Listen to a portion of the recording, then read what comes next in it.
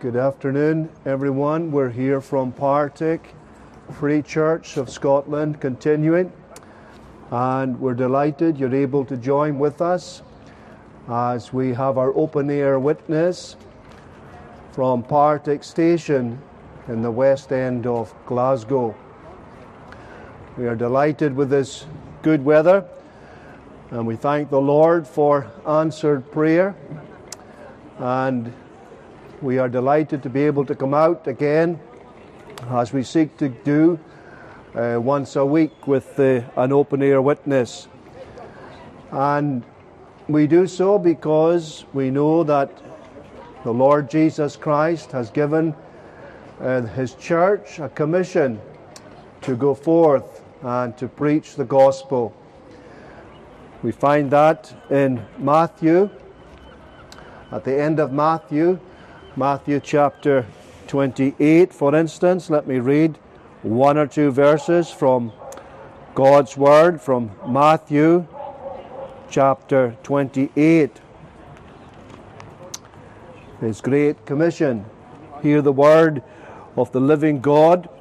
Go ye therefore and teach all nations, baptizing them in the name of the Father and of the Son and of the Holy Ghost, teaching them to observe all things whatsoever I have commanded you. And lo, I am with you always, even unto the end of the world.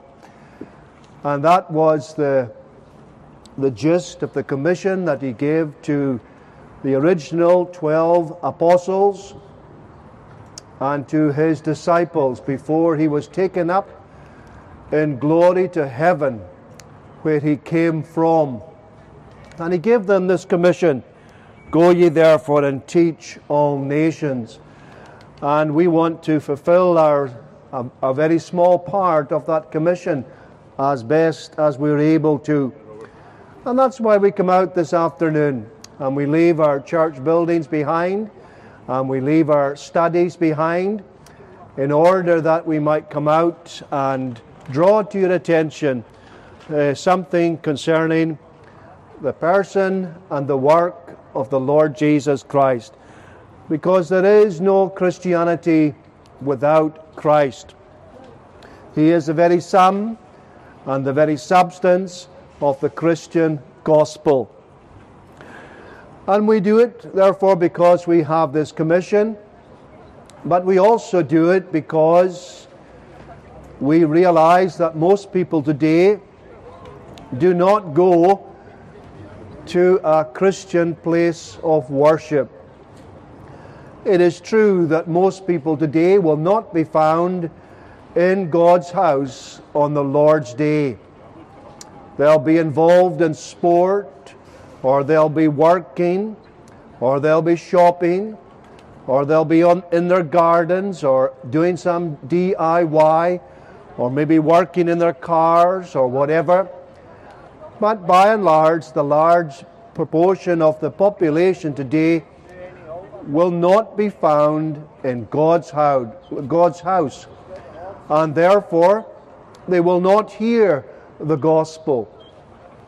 And we believe it is imperative that you at least hear the Christian gospel.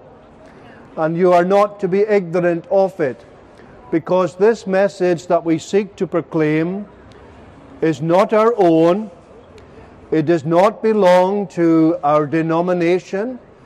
It is God's word and God's message for mankind. And we would go so far as to say it is only the hope that mankind has. And a proper response to the gospel is absolutely necessary for our eternal well-being. We are not talking about temporary issues here. We're talking about where you will spend eternity. And this is what the Christian gospel addresses. We have the Bible. There are 66 separate books in the Bible. There are 39 in the Old Testament, and there are 27 in the New Testament. But there is one thing that unites all of these books. It is the person and the work of the Lord Jesus Christ. If you study the Bible, and we would urge you to study the Bible, and to that end we would be happy to give you a Bible if you don't already possess a Bible. If you want a Bible, then please make yourself known, and we will do all that we can to get you a copy of God's Word. Now, many people will criticize the Bible, but basically, if you read the Bible, if you prayerfully consider the things that are there in the Bible and ask the Lord to open your eyes that you might behold wondrous things out of His law, you will come to realize that all of these books compiled in the Bible, they all lead to a person. The 39 books of the Old Testament talk about this glorious person that was to come. And the New Testament talks about the coming of the Lord Jesus Christ, the establishing of the Christian church in the book of Acts, and then the various letters that were written to these churches who were founded in the book of Acts. And therefore it is a record of basically the Son of God, the Lord Jesus Christ, who became the Son of Man. And as I said earlier, this is really the sum and the substance of the Christian gospel. It is what Jesus Christ, the eternally begotten Son of God, has willingly and voluntarily undertaken. And you may well ask me then, what is so special about this person? What is so special about the Son of God who became the Son of Man? Well, He came from heaven. That in itself is absolutely unique. No one has ever come from heaven down to earth. In the Old Testament, we have glimpses of the fact that He would become a man and become like us. There were appearances of God in the Old Testament. Now, these appearances were all the appearance of the Son of God. And sometimes He manifested Himself as an angel. And that was telling us that one day He was going to come to this world and He was going to be just like us. In other words, He was going to take our form and our nature. And this is what makes, or at least one of the things that makes Christianity completely unique among all of the world's religions. It is that our founder, that our head, that the one that we worship and adore is the one who has come down from heaven. And He came down from heaven with a purpose. He did not come down without any purpose. He had a mission in mind.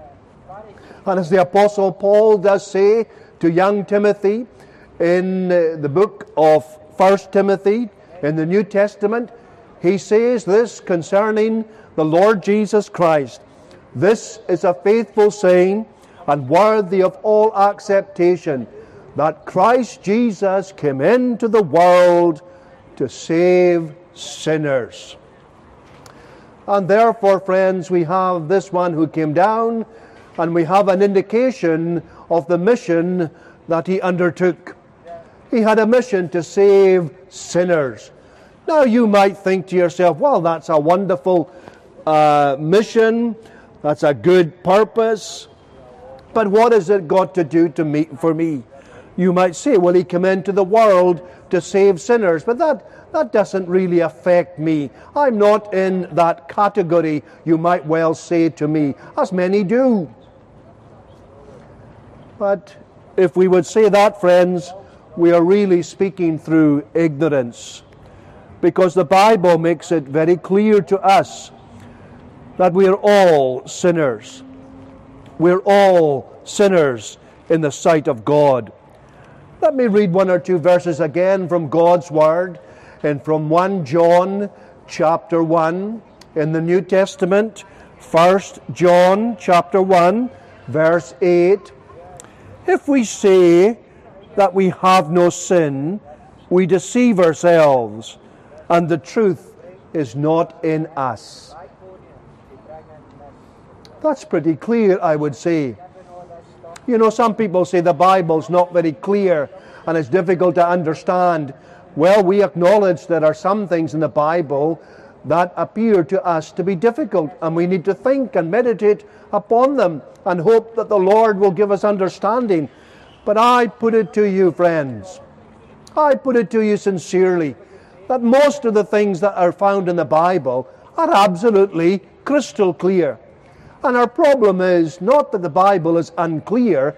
Our problem is we don't like what the Bible says about us. That really is our problem. And there, that verse, 1 John chapter 1, verse 8, if we say that we have no sin, we deceive ourselves, and the truth is not in us. We're all sinners by nature, every one of us.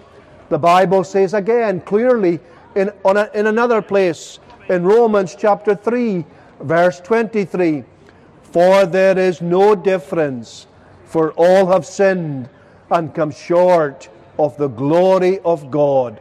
For all have sinned and come short of the glory of God. Again, I put it to you, that is crystal clear. It couldn't be any clearer. There, God in His Word, and of course, we are speaking God's Word. This Word has been inspired by God, and we are simply quoting what God has chosen to reveal to us for our edification. For there is no difference. That simply means then that everyone that I can see this afternoon, we're all included there. Those that I cannot see, who are behind doors, behind windows, but who are hearing, this also includes you. The Bible says, for there is no difference, for all have sinned and come short of the glory of God. That means we have missed the mark. Well, there's no need to go to hell, my dear. There's no need, because there's a Savior who has come down to save us. Oh, He's in heaven, but He's still saving sinners today. And that's the reason why we come out. The young lady there mentioned, I don't want to go to hell. I think that's what she said. Well, you know, we will echo that. And that's the reason, or at least one of the reasons, that we come out here this afternoon and we stand here and we bring God's Word to your attention in order that you might respond positively to what we say. And I repeat, we are simply repeating what's in the Bible. We are not claiming any authority of ourselves. We are not claiming any originality. This is not my word. I am not the author of this. All I'm simply being is a mouthpiece. All I'm simply being is, I hope, a good steward of the gospel. And I'm seeking to pass on the Word of God that you might hear it and that you might respond, and that the Lord might open your heart, and that you might hear something, hear that your soul might live. And the first thing surely that we're meant to hear in order that we might, in some sense, grasp something of the gospel is to recognize our need. It is to recognize our need. Let me put it to you like this, friends. If you have something wrong with you, you will go to the doctor. Or maybe if you have toothache, you'll go to the dentist. But if there's nothing wrong with you, you won't trouble the doctor. And if you've no problem with your teeth, you won't go to the dentist. Why? Because you don't want to trouble them. You're fine. There's no problem. But the moment that you become ill, the moment something comes upon you, the moment you feel pain, the moment you feel unwell, what will happen? You will try to make an appointment with your doctor, and you will tell him what the problem is, and you will hope that the doctor will be able to identify what is wrong, and then he will be able to treat you accordingly. Well, it's exactly the same concerning the Lord Jesus Christ. He is the great physician of souls. He is the one who saves those who are lost and perishing because of their sin. He is the one who came to this world to seek and to save that which was lost. And what we must realize and understand, as far as God is concerned, we fit into this category. We are lost by nature. Oh, you might say, well, that's not the case for me. My life is going very well. I'm fit, I'm happy, I'm active, I've got a job, I've got a husband, a wife, I've got children and grandchildren, I've got a flat, I've got property, I've got everything this world can give me, and I don't need anything. Ah, but friends, you have a soul. You have a soul. And by the Word of God, we found out that you're a sinner in the sight of God. And this has consequences if it's not to be dealt with. What are the consequences? Well, the consequences are quite clear.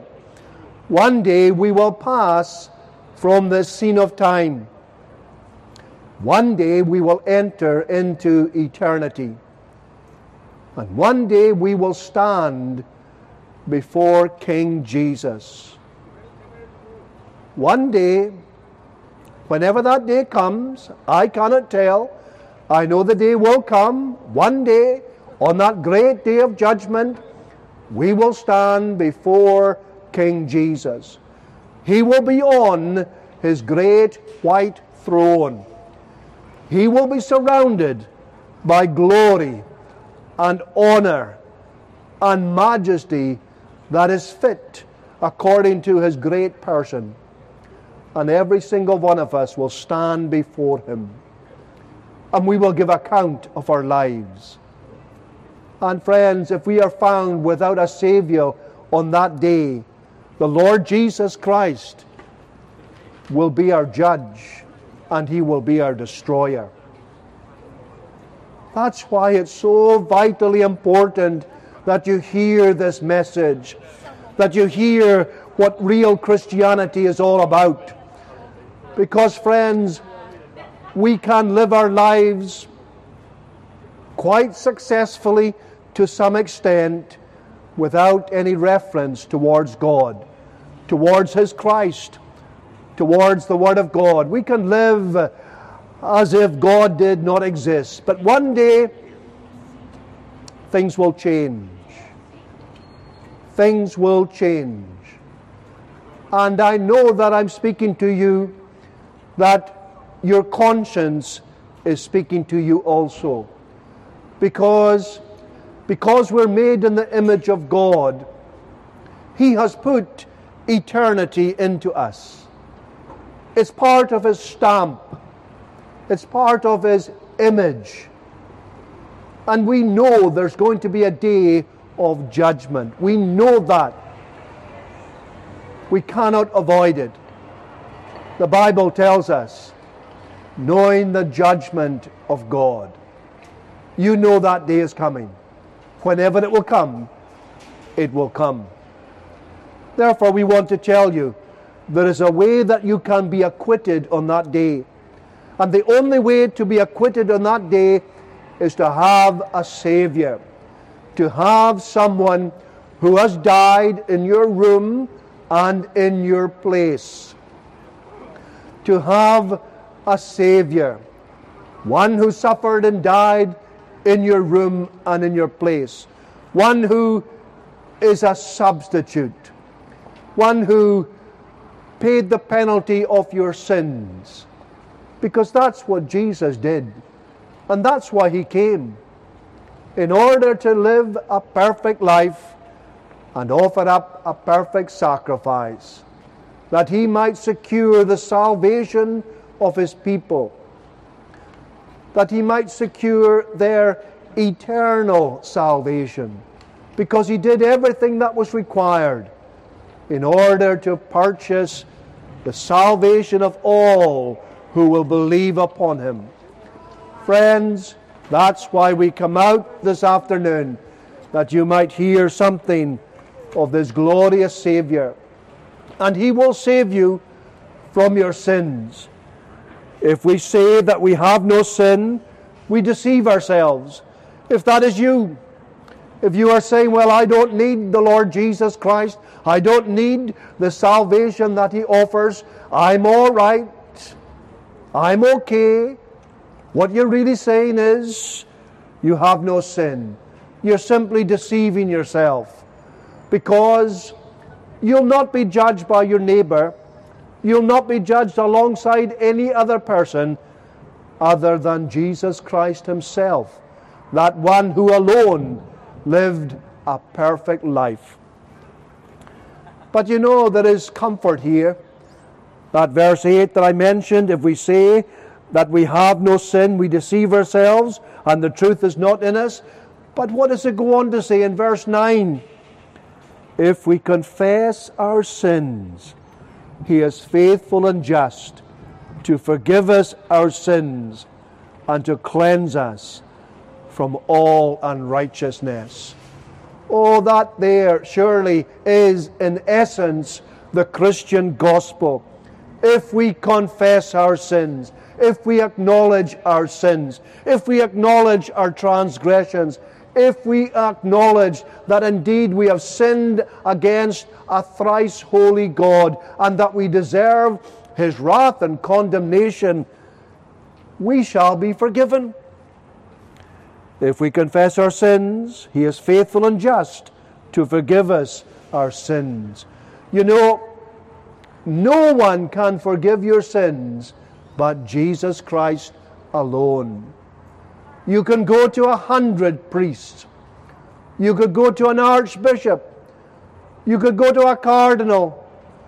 You could go to the Pope himself. You could go to any minister of religion. You could go to Muhammad or Confucius or whatever you follow. You can go to any leader whatsoever, and they cannot save you. They cannot forgive your sins. Only Jesus can. Only the Lord Jesus Christ can do this. Why? Because He's the only mediator between God and men, the man Christ Jesus. He's the one who stood in a Roman place. He's the one who alone was punished on Calvary's tree. And He is the only one who can wipe the slate clean, who can prepare you for glory. You might know that well-known verse. I hope you know it by now, because we love to quote it. John chapter 14, verse 6. Jesus said, I am the way, the truth, and the life. No man cometh to the Father but by me. Now, many people don't like this. They don't like the fact that Christ is so dogmatic here. But we are happy to tell you the truth, and we are not ashamed of the Lord Jesus, and we're not ashamed of His words, because they are truth. Jesus said on another occasion, sanctify them by the truth. Thy word is truth. Oh, what a blessing we have today. We have the Word of God. We have truth. All around us today, what have we got? We've got error. We've got lies. We've got propaganda. We've got spin. We've got half-truths. But in the Word of God we have truth. And we acknowledge and admit that sometimes that truth does not flatter us. We know, therefore, it has come from God. And we are to humble ourselves before it and to recognize that it is God's Word for us, and it is for our edification. And when he says, I am the way, the truth, and the life, no man cometh to the Father but by me, we must realize he is telling us clearly there is no Savior but Jesus. There is no way to heaven but through Christ. There is no way that your sins can be forgiven unless you follow him and believe upon him and trust upon him. There is no other Savior in this world. He alone is the one who has come down from heaven. And what's more, he is the only one who has returned to heaven. We began our open air service talking about the Great Commission that the Lord Jesus Christ has given to his congregation, to his church. And there he was in front of them all in Galilee. And what happens? He was taken up into heaven, and a cloud overshadowed him. He went back to heaven. Our Savior today is not in any tomb. He's not in any grave. You can't go to the graveyard and point to the place where Jesus was, because he's no longer there. He's in heaven. He came down from heaven, completed his mission perfectly, and he was accepted back into heaven as a great conqueror and as a great victor, having destroyed death and destroyed the works of the devil. That's our Savior. That's the Savior of the Christian gospel. And that's the Savior that we recommend to you this afternoon. We're delighted to be able to come out and to freely declare our faith, our hope in this glorious Savior, this one who has done things that no other person could possibly do. And therefore we seek to draw your attention to this glorious person. And he says in his word through John, 1 John chapter 1 verse 9, if we confess our sins, he is faithful and just to forgive us our sins. I put it to you with all respect, this is what you need above everything. This is your greatest need this afternoon. What is it, sir? What is my greatest need? Your greatest need is to have your sins forgiven.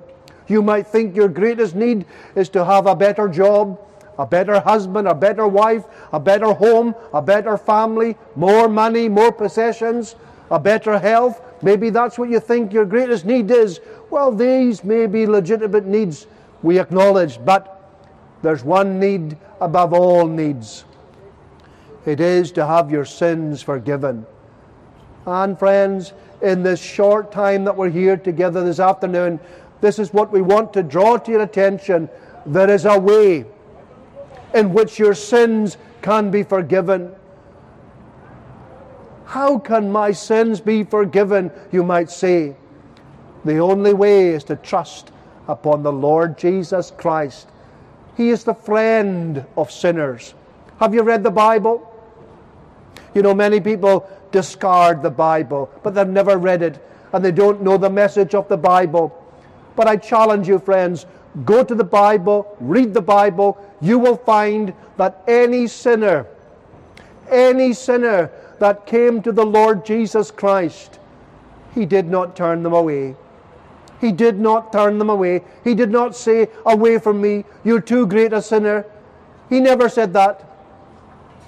Instead, he welcomed sinners. And he welcomes sinners today. He's in God's right hand upon the throne of the universe, and he has sent out persons like myself to go forth and to declare the gospel and to command them to come to him.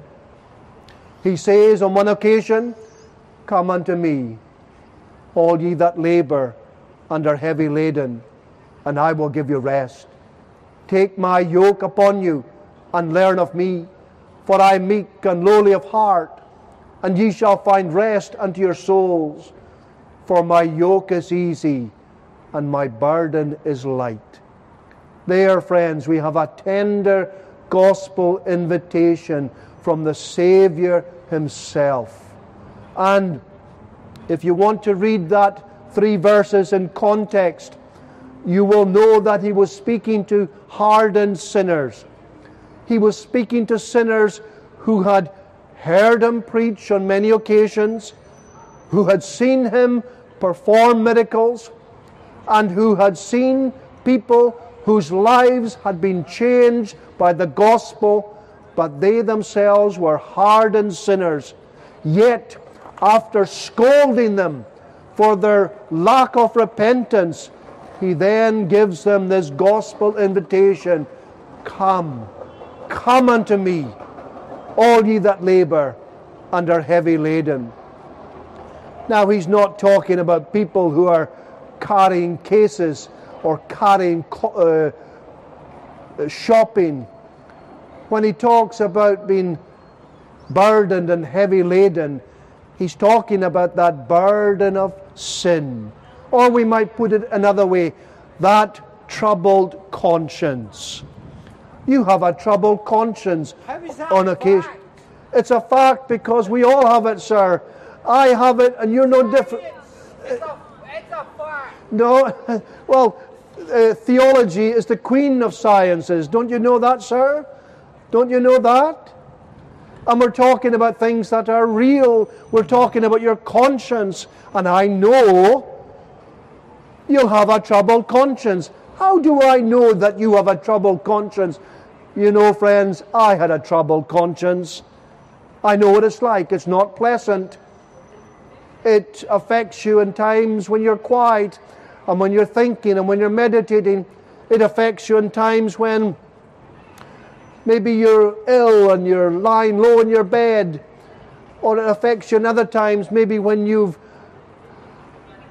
experienced death. Maybe you've lost a father or a mother or a sibling or a friend, and your own mortality comes home to you, and your conscience troubles you. Why does your conscience trouble you? Well, your conscience troubles you because you know that when you yourself will die, you'll meet God, and you're not fit to meet Him. That's why your conscience is troubled. That's why you are heavy laden. That's why you're burdened. Well, friends, the Lord Jesus Christ can take that burden away from you. He can deal with the problem of your sin like no one else can. And that is another reason that we come out to you this afternoon, that you might have relief, that you might have your sins forgiven, that you might have Christ as your Lord and as your Saviour. We're here from Partick Free Church of Scotland continuing. We're a local congregation. We are a Scottish registered charity, and we meet at 2 Thornwood Terrace. If you go up Dumbarton Road, we're not far from here.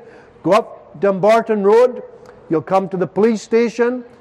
Opposite the police station, go up the hill there, and you'll come first of all to Thornwood Primary School, and then you'll meet our building at 2 Thornwood Terrace at the crossroads next door to the school. We extend a warm welcome to you. Come along, 11 a.m. on the Lord's Day, Sunday, or again in the early evening at 6 p.m. and also on Wednesday at 7:30. We would extend a sincere, warm welcome to you all to come along and hear something more. And may the Lord bless His word to you this afternoon. Good afternoon, folks. We're here from Partick Free Church of Scotland, continuing a local congregation. We meet at 2 Thornwood Terrace, just up the road there. Up Dumbarton Road, come to the police station. Opposite the police station, you'll find a hill. Go up there, past the school, Thornwood Primary School, and then you'll come to our building at 2 Thornwood Terrace.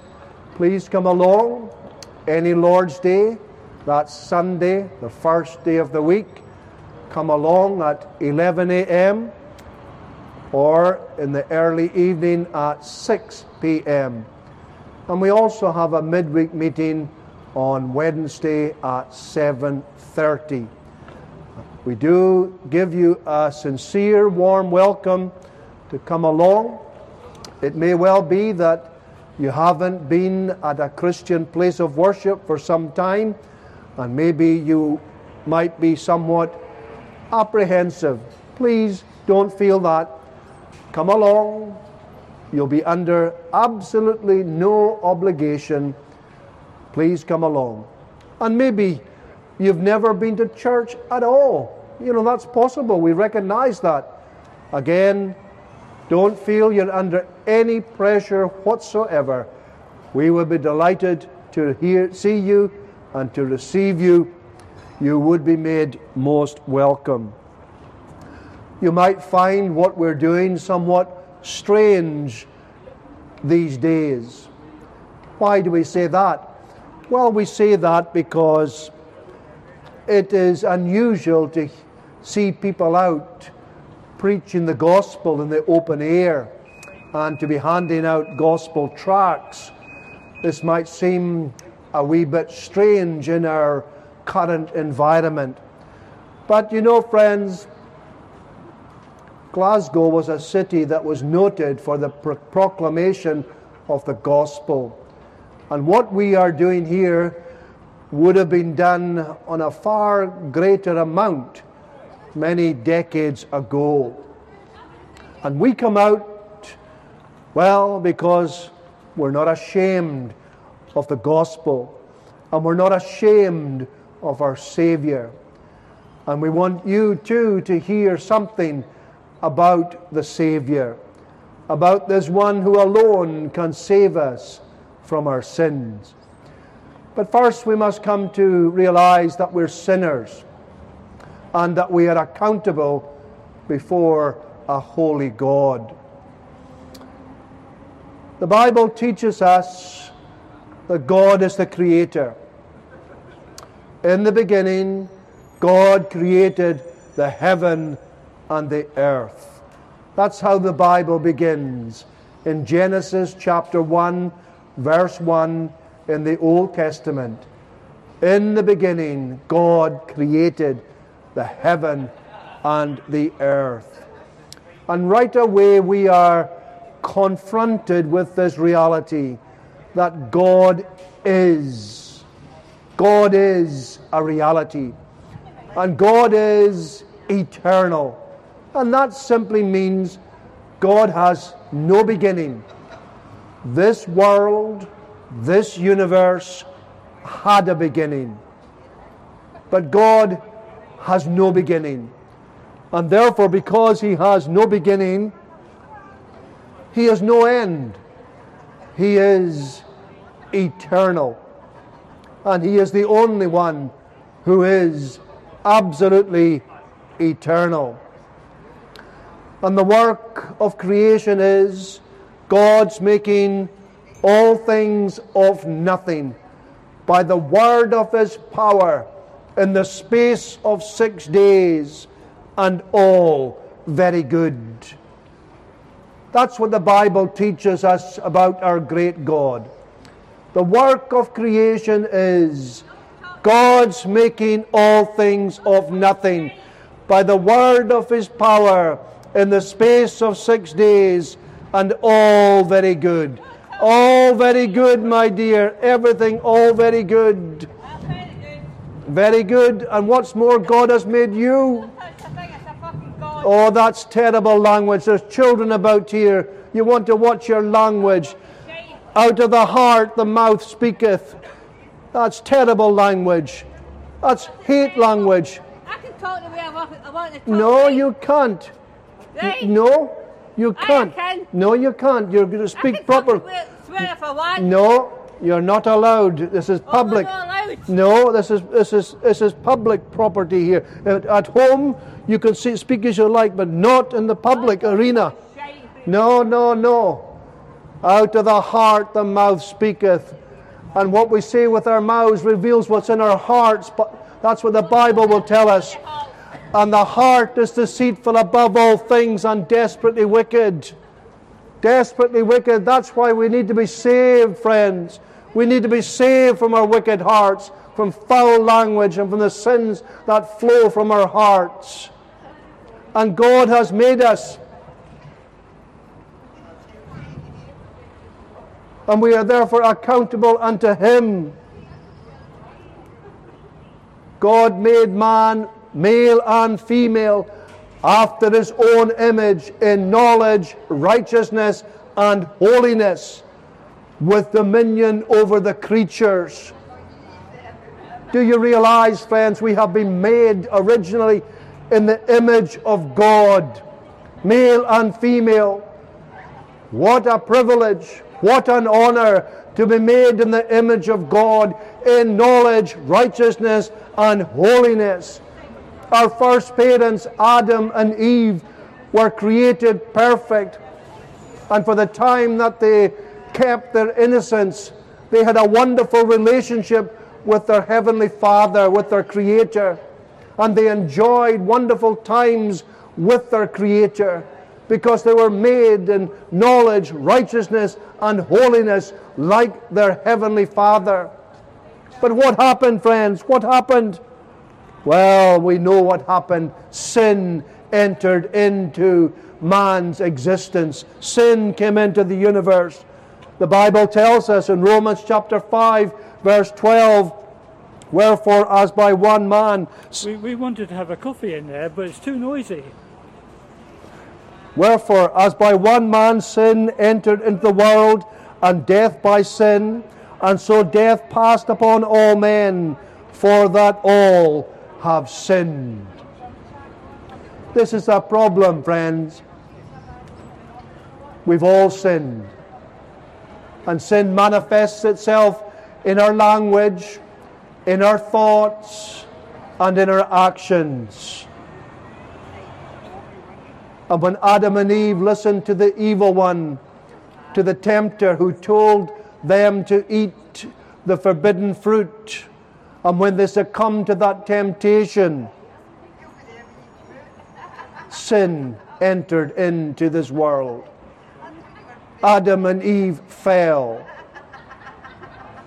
They had sinful natures. Their original innocency and purity was gone. And because we've all come from Adam and Eve, we have inherited their sinful nature. And that's why we have all the problems that we have in this world today. That's why there are wars and fightings. That's why our courts are full of criminals, or people being tried for criminal crimes. That's why our prisons are full. That's why we have sickness and suffering and tears. That's why we have bad weather. That's why we have weeds. That's why we have all of these things that have come upon us because of mankind's sin. And many people go back and they think about what Adam and Eve did, and they say to themselves, well, it wasn't a big deal. It was a big deal, because they rebelled against their Creator God, who had been absolutely good to them continually. And they sided with God's enemy, the evil one, the devil, that one who is around us, that one who is even saying to you this afternoon, don't listen to that preacher there. Don't listen to him. He's not telling you the truth. When the reality is, friends, he is telling you the truth. And what's more, your conscience is telling you that this poor preacher is indeed telling you the truth. And therefore, we have a great problem, an insurmountable problem, a problem that we cannot deal with ourselves. And such is the nature of sin, we don't want to deal with it. We are happy to be estranged and separated from God. We want nothing to do with God. As I said earlier, many people don't go and worship God today in a Christian place of worship. And one reason why they don't go is that they want to run away from God. They don't want to be confronted by God. They don't want to hear His Word. They don't want to hear the gospel, which would remind them of their sin and of their need to be reconciled to God. They don't want to hear this.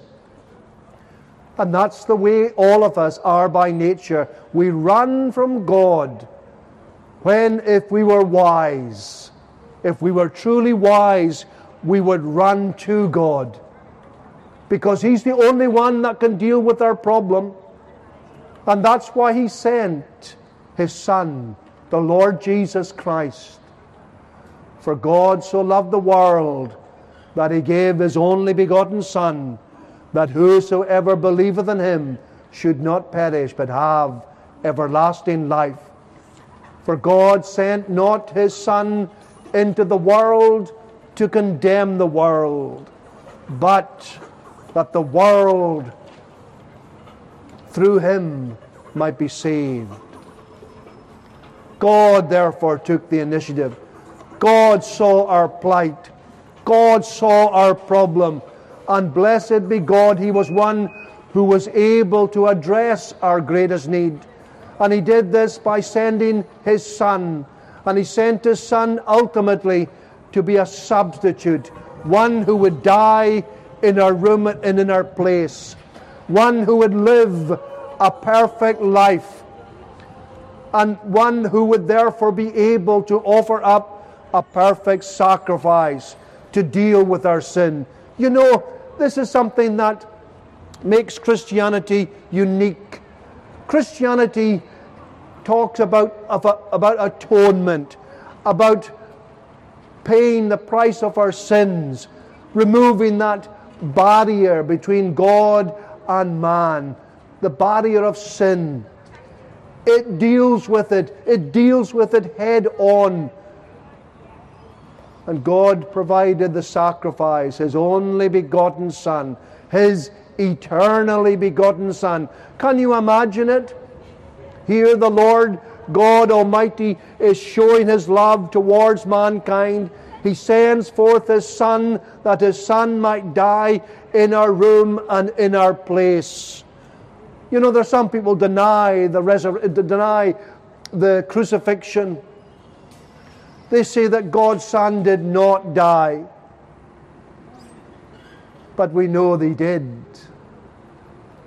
He did because it was all part of God's predetermined plan and counsel. He was the Lamb of God that was slain before the foundation of the world. This is marvelous. This is indeed something stupendous. You know, we talked earlier, a few minutes ago, about the fall. We talked about Adam and Eve being created in the image of God and being created perfect. And then we spoke about how they fell and how they became sinners. And because of that, they have a sinful nature. And because of that, we have sinful natures.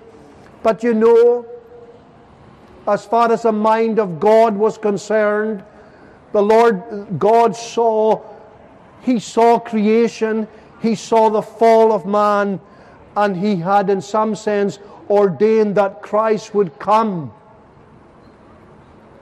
in the councils of eternity. That's our great God. That's the God of the Bible.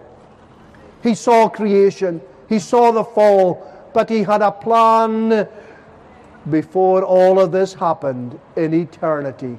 And the plan was, or at least part of the plan, because the plan is absolutely tremendous, the great plan of redemption, part of that plan was that His Son would come, that His Son would take upon Himself our form and nature and become like us, in order that He might live in this world just like us.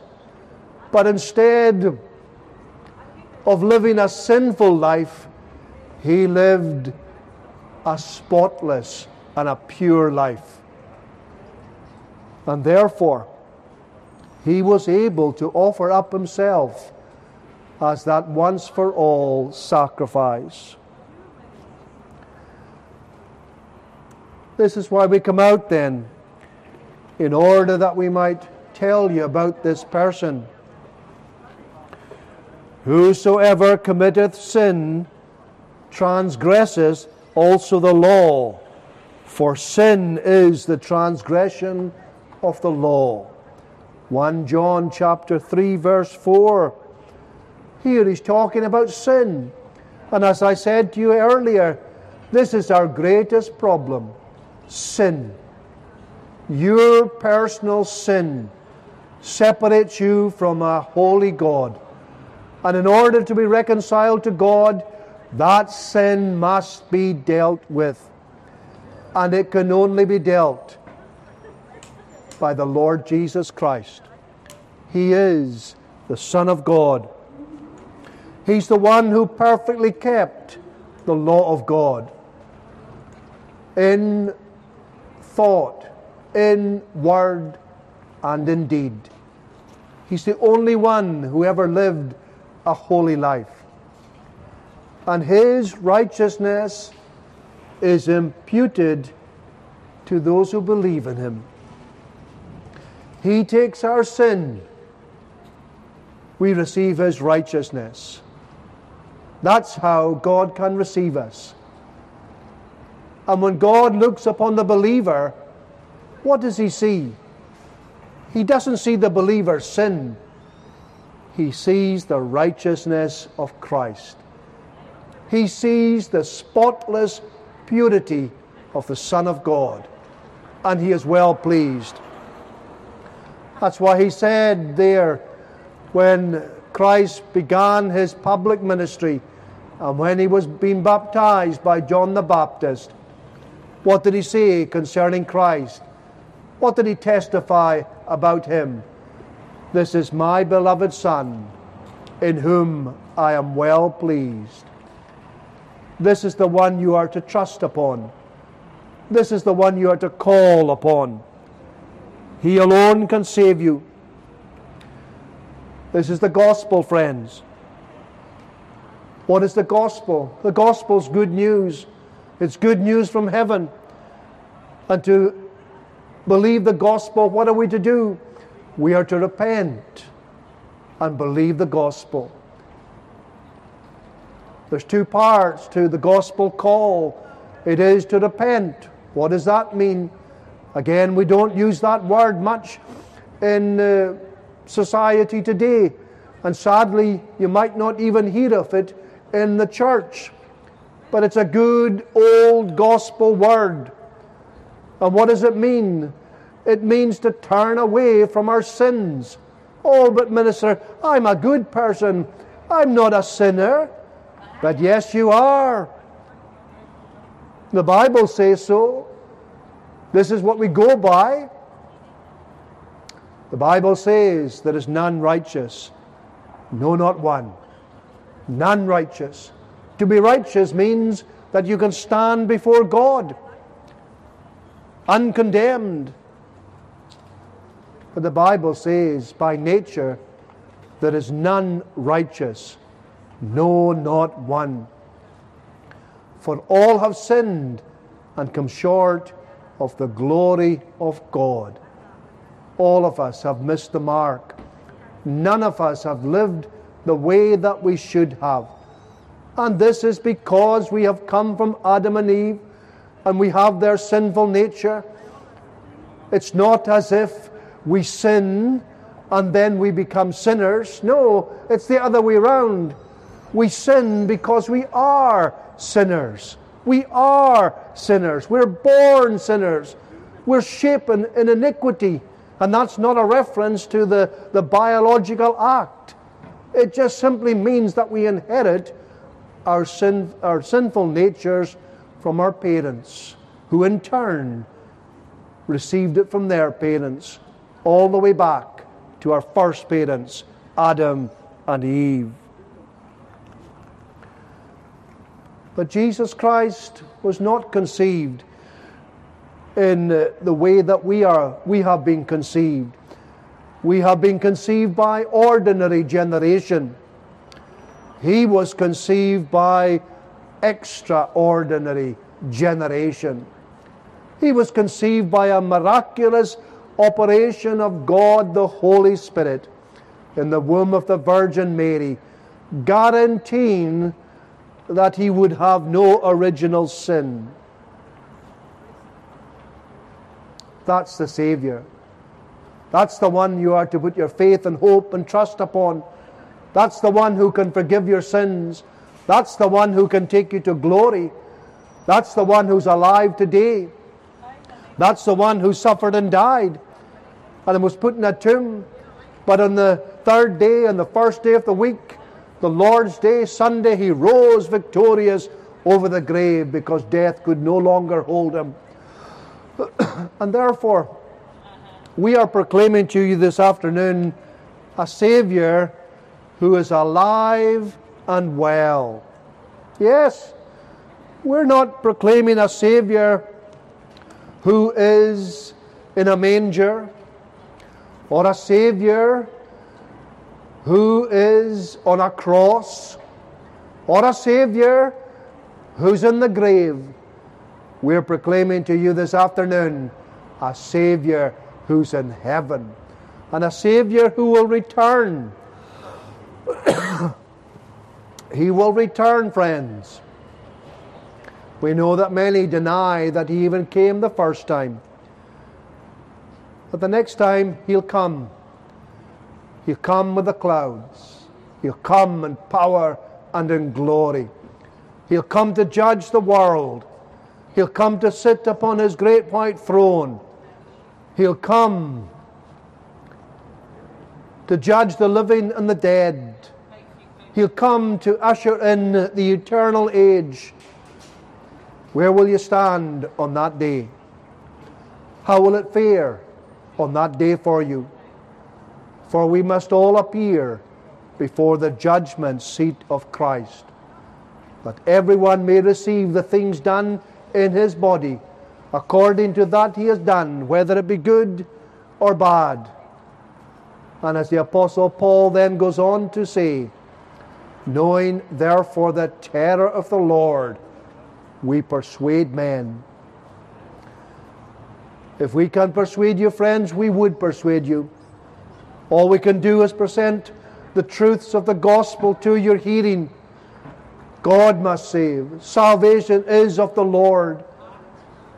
May he be pleased to bless his word to you this afternoon.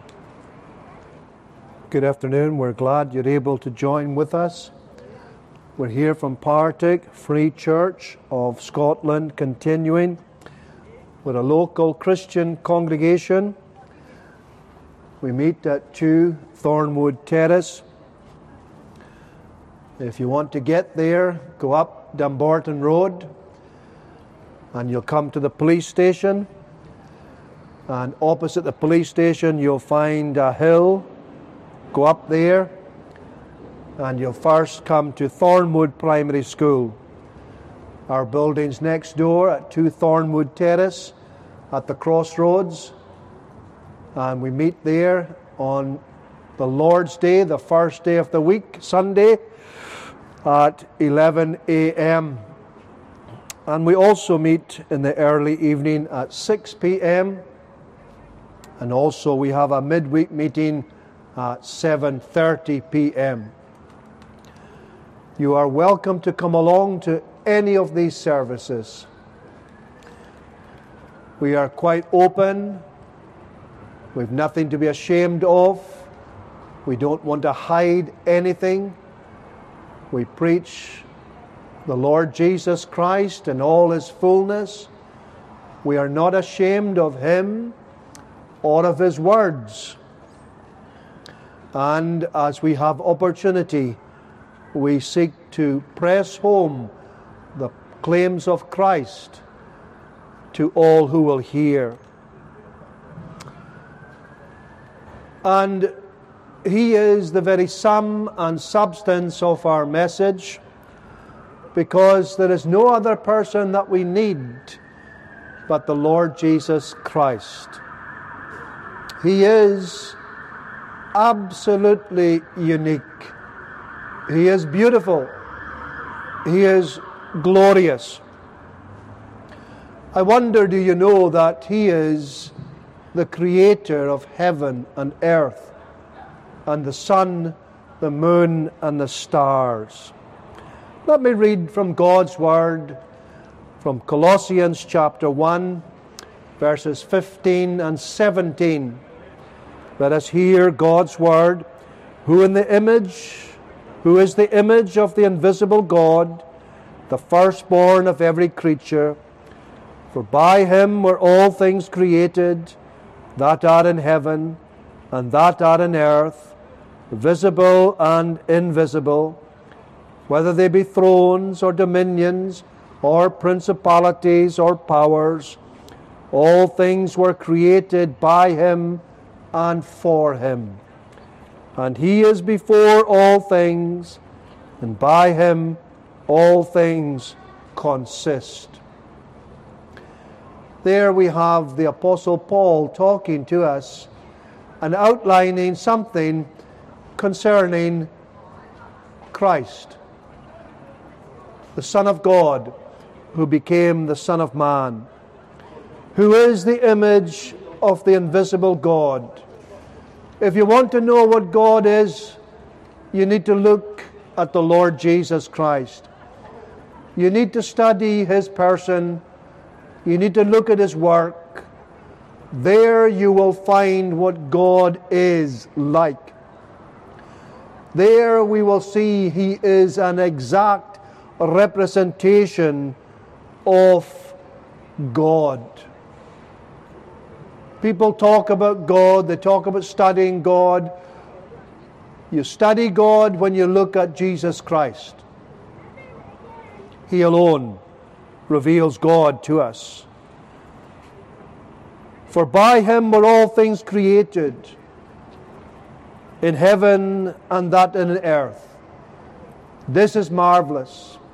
This one who came down to this world, who humbled himself, became just like us. He's the one who spoke many years ago and brought everything into being. That's what we're told. That is what we find in the Word of God concerning this person. For by him were all things created, that are in heaven and that in earth, visible and invisible. The visible things we can see ourselves, they have been created by Christ. The invisible things we cannot see, we will see them one day when we go into the eternal world, the spiritual world. But Christ is the one who has created the angels, and there are various types and sorts of angels. Christ is the one who has created all life, physical, spiritual. All the things that we can see and all the things that we cannot see, they have been created by the Lord Jesus Christ. All things were created by him and for him. And that would tell us surely something about ourselves.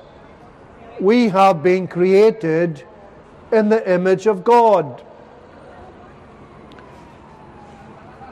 God created man, male and female, after his own image, in knowledge, righteousness, and holiness, with dominion over the creatures. Therefore, Christ is the one, the Son of God is the one who has created you. And therefore, he has authority over you, and you are required to serve him. This is what the Bible would teach us. Man's chief end is to glorify God and to enjoy him forever. This is our purpose in life. Many people today would tell us there is no purpose in life. That is certainly the philosophy and the teachings of atheists. They tell us there is no God. And if there's no God, there's no purpose. There's no hope in life. And this is the kind of teaching, that affects so many people today. When they believe this atheistic doctrine that there is no God, therefore there is no purpose in life. And that's why so many atheists have no real purpose in their life. But the Bible is completely and utterly different. It tells us the truth as it is in Jesus. Man's chief end, man's purpose, the purpose of why we're here in this world is to glorify God and to enjoy Him forever. And the only way we can do that, friends, is to have the relationship restored. The relationship that was broken away back near the beginning of time, when our first parents, Adam and Eve, who had been created perfectly, but they fell. They succumbed to the devil's temptation. And when they ate the forbidden fruit, they fell. And sin entered into them and into human existence that has plagued us ever since. And the only way that we can get right with God is by having that relationship restored. And the only way is through the Lord Jesus Christ, that one who came in order to provide a way whereby a holy God and sinful mankind could be reconciled. You know that mankind, in some sense, knows there's a real problem. And they want, by their own ways and their own methods, to make reconciliation and to be restored to God. That's why we have so many religions in this world. Man is a religious individual. He will have someone to worship. But all religions, apart from biblical Christianity, are false. But the very fact that they're there would demonstrate to us that man knows there's a problem and he wants to address that problem. But sadly, he's seeking to address it the wrong way.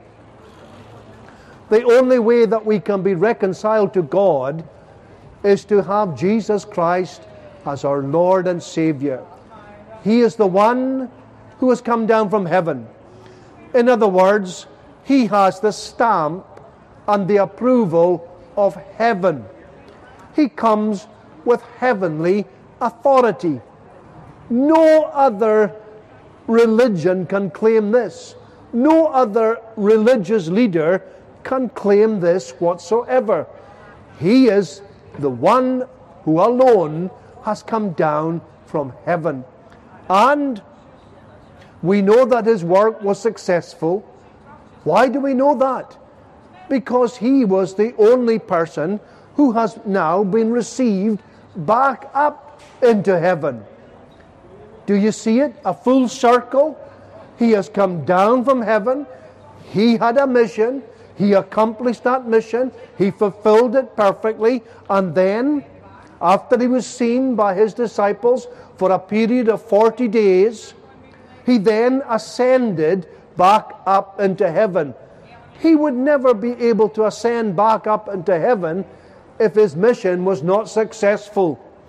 God would not accept an impostor or a liar or a charlatan. And the very fact that He arose and was received back up into heaven, and He has been exalted, and He has now sent forth the gift of the Holy Spirit upon the church, it all demonstrates to you and to me this afternoon that Christ is to be trusted. His work is alone acceptable.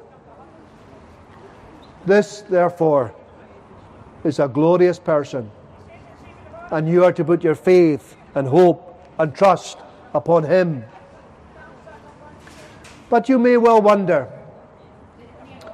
if you're honest, if you're thinking at all, you may well say to yourself, well, will He really accept me? I've done a tremendous amount of wicked things. All my life I've lived in sin. I've committed despicable things, and surely He would never ever accept me. Maybe that's what you're thinking. Well, friends, we can tell you honestly and sincerely, the Lord Jesus Christ receives sinners. It's not the righteous He came to save. It's sinners. It's those who know they have sinned. He has come to save them. Let me read a verse from the Old Testament, from the prophet Micah, talking about God and talking about His character. And we need to know this God. We need to know of His character. We need to know of what kind of person He is. And Micah says in chapter 7, verse 13, again, open your Bibles and read this for yourself. But it says in Micah chapter 7, verse 18, Who is a God like unto thee, that pardoneth iniquity, and passes by the transgression of the remnant of his heritage? He retaineth not his anger forever, because he delighteth in mercy. That is the God of the Bible. That is the God of Christianity. Who is like God? Who is like Him who will forgive, who will pardon, who will overlook sin, who will receive the penitent, who will look upon the repentant, who is merciful towards those who will confess and forsake their sins? There is none like Him. He retaineth not His anger forever. You know, God is angry against sin. There's no doubt about it. We're not going to deny it. But when He sees repentance, when He sees people forsaking their sins, when He sees them broken for their sins, what? He retaineth not His anger forever. Why? Why? Because He delighteth in mercy. What a God we serve, therefore. And I put it to you that we see the love of God displayed clearly and plainly when we look and when we study the theology of the cross. What's the theology of the cross? Well, if you know anything about Christianity, you will know that God sent forth His Son, that ultimately He would suffer and die on a cross. And we know that it was wicked men who put Him there. He went through various false trials, and He was falsely accused of blasphemy and sedition, and ultimately He was put on a cross there by the Roman soldiers with the full approval of the Jewish religious leaders. We know human hands were involved in it, and they will be held accountable for their actions. We know that. But ultimately, friends, it was God's plan. It was God's way with dealing with mankind's greatest predicament. It was God's way of dealing with our sin. There, what happened? Christ offered up Himself as a once-for-all perfect sacrifice. And there God was laying upon Him the iniquity of us all. His righteousness is given to us, and our sinfulness has been imputed unto Christ. There was a great transaction there, a double transaction, you might say. God was punishing Him for sin. For He who knew no sin became sin, that we might be made the righteousness of God in Him.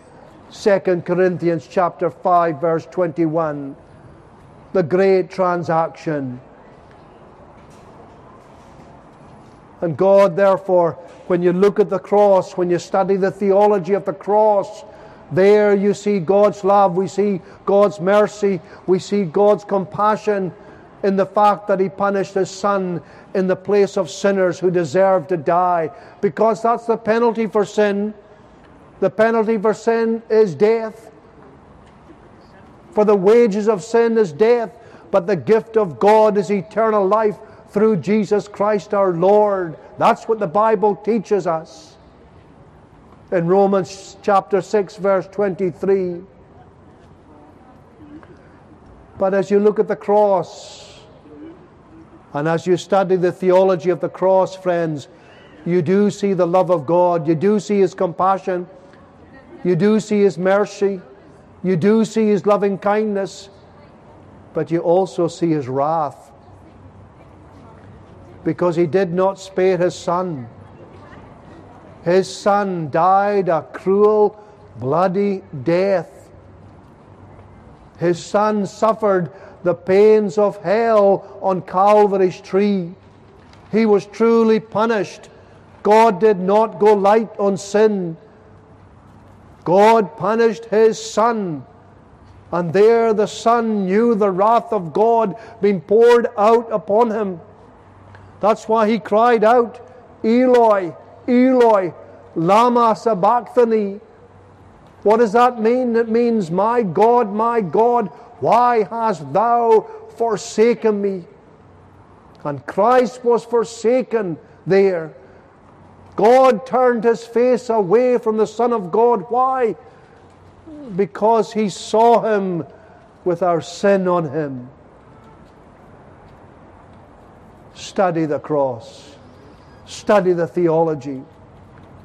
And there you'll see, yes, the love of God, but you'll also notice the wrath of God. He was condemned in order that we would not be condemned. What a wonderful transaction. What a glorious plan of redemption. And Christ, by what He did, brought about a glorious eternal salvation. What does salvation mean, you might say to me? Well, salvation means deliverance. It means to be set free.